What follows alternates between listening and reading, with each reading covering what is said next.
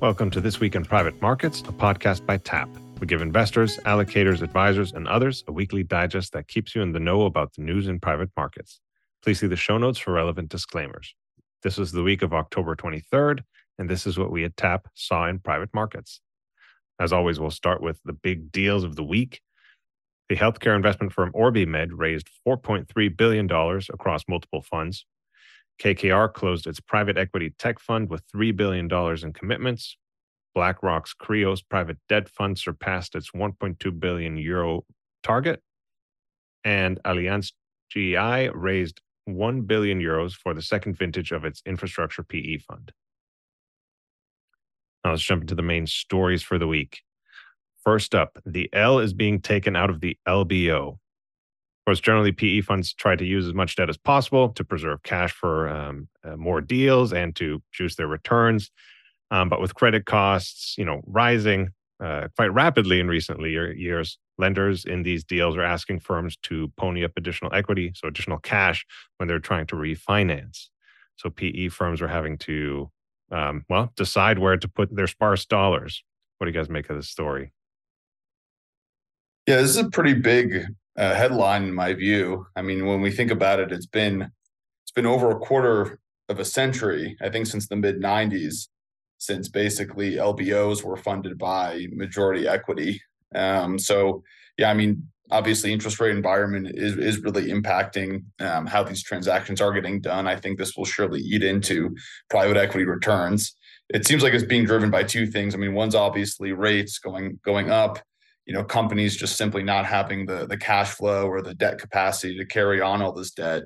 But it also seems like, lenders, notably banks, are just simply not extending credit unless private equity is writing a bigger equity check. Obviously those are kind of two interrelated points, but, both of these are definitely squeezing, will have the impact of squeezing private equity returns here in the near term. And so I'm sure these managers are, pretty eagerly awaiting some stabilization of rates or rates coming down in the future so they can refinance all of this expensive debt and, fund some dividend recaps. Yeah, it seems like, I guess debt costs have gone up to 11% on average for these companies, which obviously is much, much higher than it was, in a low rate environment. And I don't know, it starts to make you think whether or not this, private equity, how it's really going to fare in this higher rate environment for the longer term. I mean, we saw the curve this week, the interest rate curve move much higher, or much more less negative, more steep. So that the long-term rates moved higher this week in a dramatic way. And so, that kind of shows like this is going to be around for a long while. And I was looking here and seeing that, there's actually very little debt that is, coming due this year. There's less debt that's coming due next year. So I think that, folks have had time to sort of prepare for, things being higher for longer and lock in rates or at least not have to roll over debt and have to pony up more cash. And so, I mean, I will be interested to see how it's lasts a lot longer. There's just going to end up being a lot of carnage. But so far, we haven't seen very much like carnage. And I think when this all happened in 2022, when rates rose, people thought there was going to be a lot more carnage than there was. For a little while, the debt market shut down then. Debt markets are back open. They're just more expensive.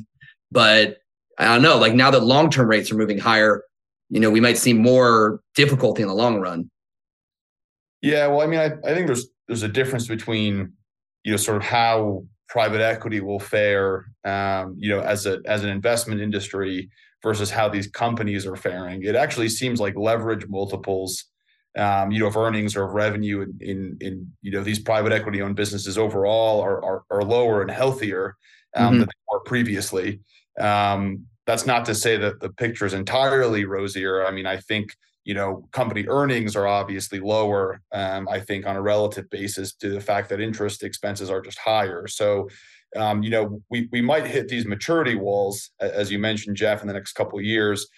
I don't necessarily think that these companies will have so much trouble, refinancing that debt, given the leverage multiples do look better.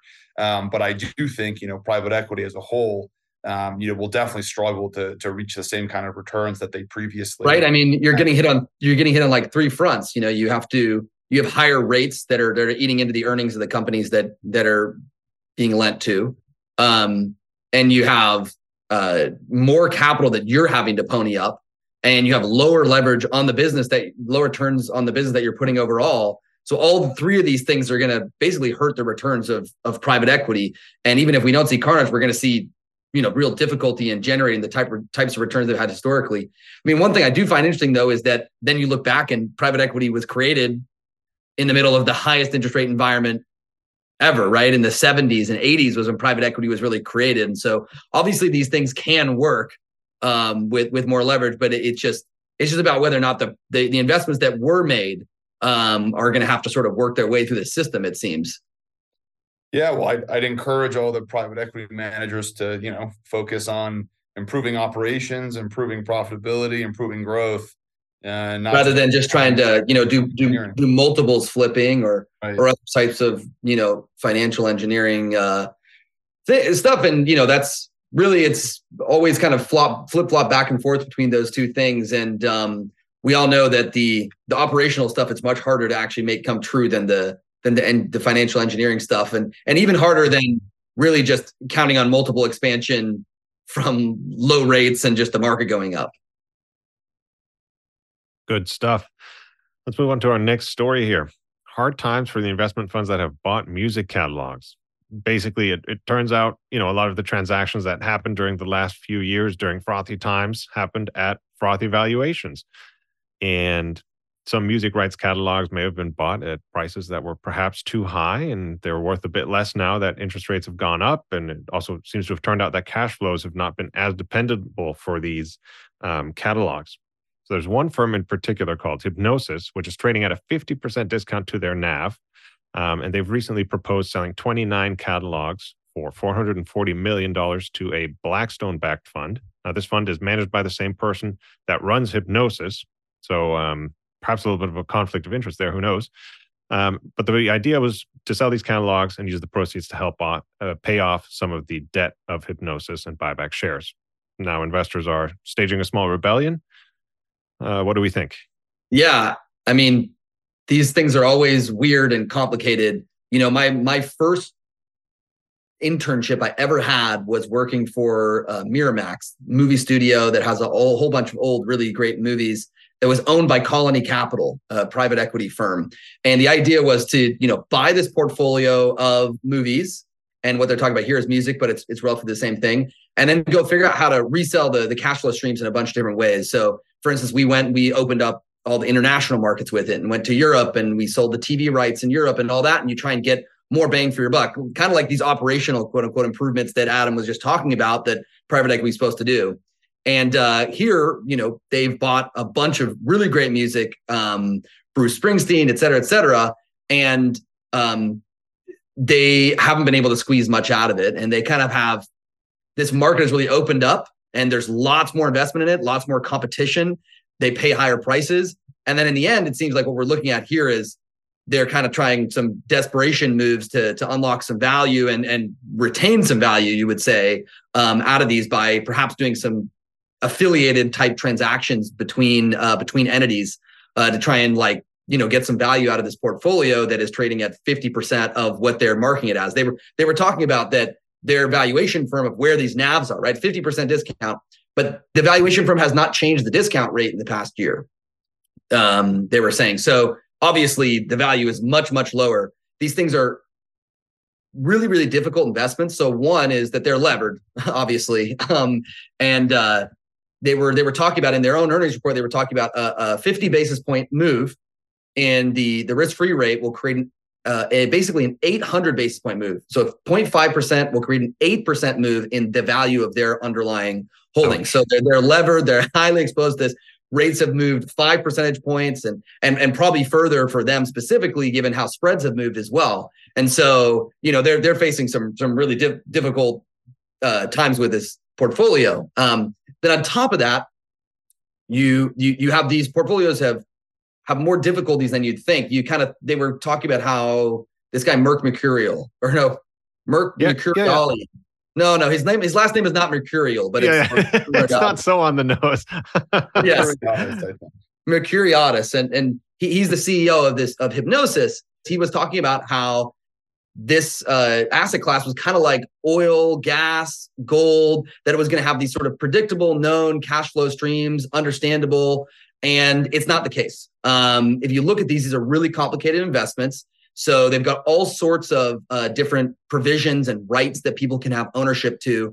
And obviously, there's all sorts of ways that artists can go out of style. You can have an artist who you think their catalog's worth something, and then the big scandal comes out even 30 years later that they of stuff they did, and now it's worth nothing at all. Or you can have another situation that came up recently was I don't know if you guys heard about this, but Taylor Swift, her music label had sold her rights, not her publishing rights, but her rights to her master records to a label owned by Scooter Braun, who's like works with Kanye a lot, and Taylor Swift and Kanye West are like mortal enemies. And so Taylor Swift went and remade all of her music, remade 6 albums of music, just re-recorded it because she had the rights to do that. She didn't have the rights to the actual masters. And so she re-recorded the whole thing and obviously destroyed all the value of what they had sold to Scooter Braun's firm, because now all these records, there's duplicates of them basically that are called Taylor's version. And so you never know sort of how these rights are going to pan out and how you're going to be treated in different situations based off the rights you have. And so these investments, people got a little ahead of their skis in 2021 buying these sort of, into this hot investment space. Yeah, I mean, this is a really interesting story. I mean, you've pointed out a lot, Jeff. I mean, one, this, the guy running, Mercuriadis running Hypnosis, saying that song rights were as good as gold or oil. I mean, in fact, it looks like they're extremely sensitive to interest rate increases. So, I'm not really sure what the basis for that was. But I mean, secondly, besides this kind of, self-dealing here with, sort of this Blackstone backed sister entity also run by him. I mean, it smells a little bit like fraud in my mind. I mean, maybe not fraud, but kind of willful ignorance to the underlying contracts. I mean, I think you alluded to this, Jeff, like these contracts, these rights agreements are incredibly complicated. And the way that essentially, cash flows are divvied up between the artist and the rights of the distributor are not standardized at all. They seem to be very nuanced, very complicated, and seem to have a lot of outs. So I don't know what kind of disclosures were provided with respect to how these rights were diligenced, what was disclosed to potential investors, but this definitely seems like an investor lawsuit coming up in my opinion, and I think lawyers are frankly going to be all over this. This is not a piece of gold. This is a very, very seems complicated and nuanced piece of legal documentation that should not necessarily be the basis for whatever kind of highly more generalized investor disclosures that folks frankly probably couldn't understand very well based on what was given to them. Yeah, they're very complicated. I've obviously looked through a bunch of these types of things before and worked on them. They're really difficult to figure out, and they have a huge portfolio of this stuff. So I think it's another example of folks having made investments and not wanting to realize losses. Sounds right to me. Should have bought NFTs instead. And those things are really easy to understand. They're still contracts. They're just smart contracts, I guess, or something. But yeah, I mean, it'll be interesting to see how that shakes out. All right, let's move on to the next story. This one's near and dear to our hearts. PE secondaries funds are having their best fundraising period ever from Q1 to Q3 of this year. Basically, vehicles that have held their final close between January and the end of September raised almost $68 billion, which is a 168% jump from the same period last year. Worth noting is that Goldman Sachs and Blackstone Strategic Partners Fund together represented a very substantial portion of this. But I think my favorite part in all of this is folks are saying that they're not actually gaining dry powder because there are so many opportunities to deploy in secondaries. I feel like we're covering the same story again, right? I mean, we feel like we've covered the same story a few times today. I mean, this is the flip side of these stories, right? Where I think we're trading off of their highs, and these are the folks that are coming in to buy up these portfolios at discounts. And obviously at TAP, we play in the secondary space, so we know all these funds mentioned here quite well, and we know the space quite well, and we see it every day in the work that we're doing. that there is just a lot of oversupply of folks who want to sell into this market. So it is still very much undercapitalized. They've had the biggest record. I mean, this isn't just a bigger record. I mean, this is what did you say, 40% plus bigger than what's a 168% jump from the same period last year. So it's an absolute blowout. It's not even a blowout. Yeah. And I think it's over 40% more than the prior record year, Jeff. Right, which was 2021. Yeah, so it's 40% more even than 2021, right? And so this is sort of this all-weather thing where times are good and you raise a lot, and times are bad and you raise even more, it seems. So they're having a field day out there. It's one of the only markets literally on earth where it's straight up undercapitalized. Like there are not enough dollars chasing the amount of secondaries opportunities that are out there. Yeah, we've definitely been hearing this the last couple of years, that this industry continues to be undercapitalized. I think the other problem, though, the other challenge it faces is, you mentioned this, Jeff. I mean, the amounts coming, there's just an extremely large concentration here coming from strategic partners, Goldman, Glendower, big funds also coming from Ardian and Lexington in the near future here. Only a handful of large institutions, control a very substantial amount of this dry powder that's actually out there for these investments. And I mean, I think that causes a couple problems. I mean, firstly, these guys all have, relatively similar, I would say, cost of capital. That means they're going out there and, frankly, bidding quite similar, pricing on all of these assets. What I think you really need here is not just more capital, but a greater diversity of investors, greater diversity, meaning different, return thresholds, different costs of capital, so that you actually, Yeah, but I think this masks that a bit. Like on the long tail, I think yeah, sure, the big numbers, right, are made up of these large funds, and that's where the big capital is getting deployed. And all those transactions actually look roughly the same because those guys all go into this kind of same flow funds. It's the same sellers. It's the very large institutional sellers. So, exactly. And the market is just huge, right? But there is a long tail, and we know this from working at TAP, that we see it all the time, that there is a hugely long tail that is having success raising funds for all different types of strategies. And there's lots more folks who are investing in real estate than before, and private credit than before, and natural resources than before. And folks are spinning up these things that will end up being, bigger funds within these smaller areas. So, I mean, I do think that there is a lot of variety. Like, I think that the stats kind of mask how much variety is under the surface there. If you look, there's a lot of variety. It's just that's the buy side that frankly needs more funds. And they need to be connected, with a greater diversity of sellers. The other thing that's completely untracked, obviously, is just secondaries investing generally. That's what's not tracked in this stat at all, right? These are folks who invest in secondaries funds, but those aren't the only people investing in secondaries in general. There's LPs who do these directly. They don't go through these secondaries funds, and they do the transactions directly. And those won't be caught except when we go into, the actual volume numbers that come out.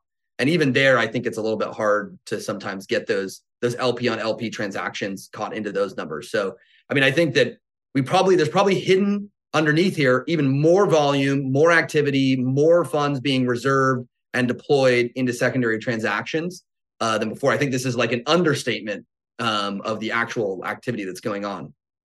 Yeah, I think we definitely know that. Platforms like ours will, I think, continue to shed light on that for sure. Excellent.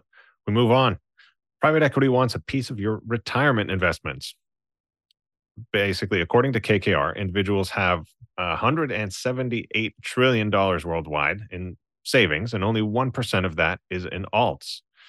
Now, when you combine that with the sort of recent shift in consumer preferences from 401ks to IRAs, IRAs having more leeway to invest in alts, you have the makings of a very seductive opportunity for PE funds in terms of fundraising. So KKR, for example, is working on building out partnerships with firms like Fidelity and Schwab to get access to capital from individual investors.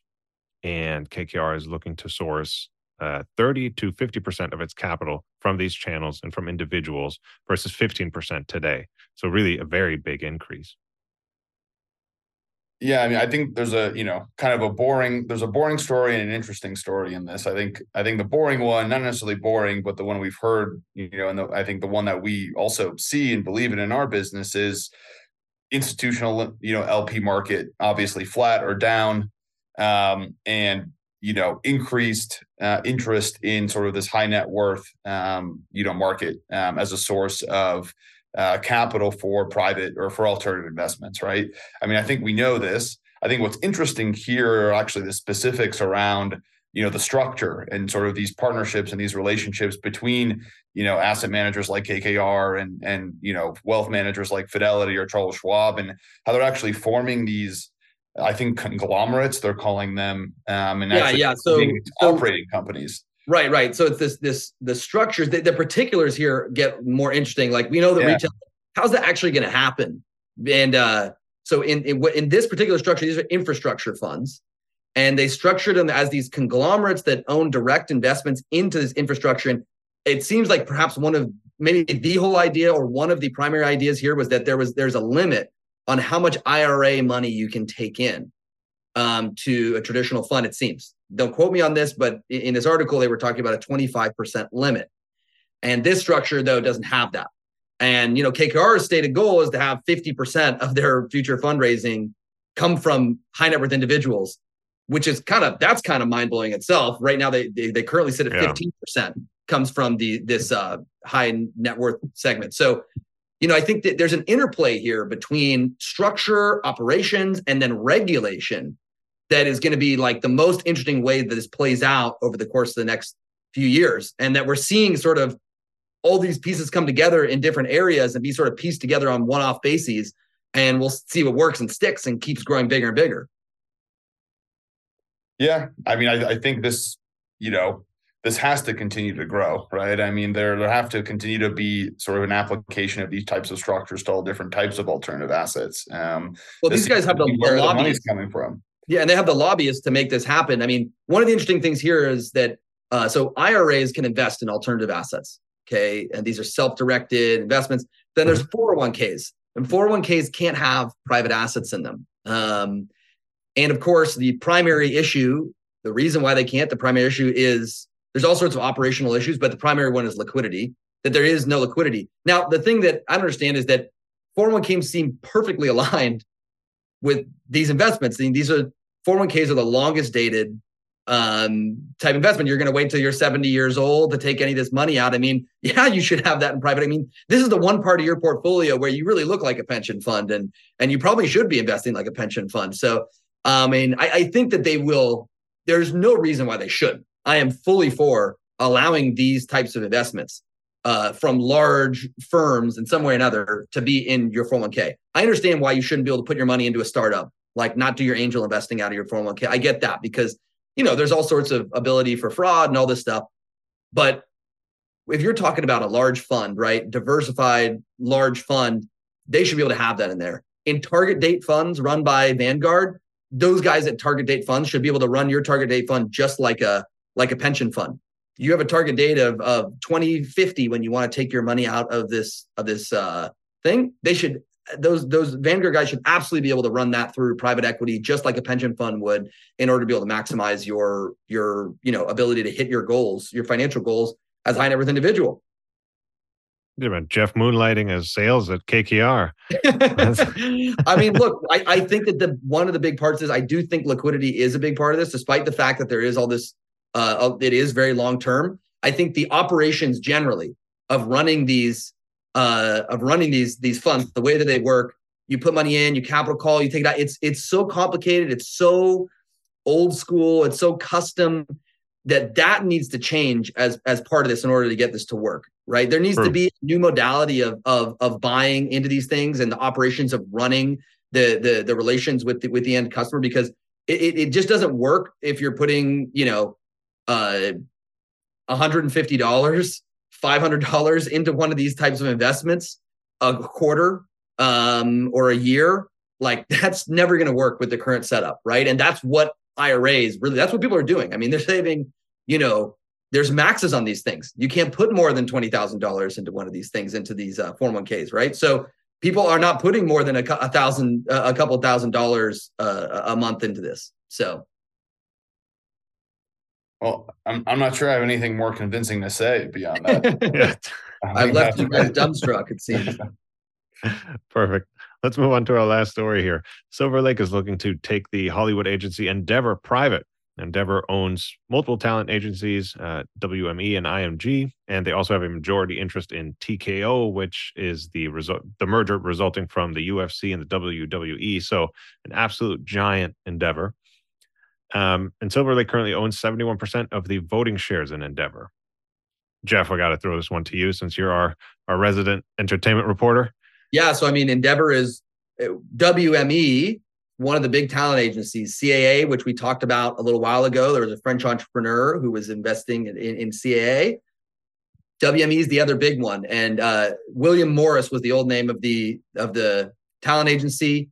Ari Emanuel, who in the show Entourage, Ari Gold is based off of Ari Emanuel. Ari Emanuel built Endeavor, ended up buying William Morris and making WME. Now Endeavor has become even more of a monster.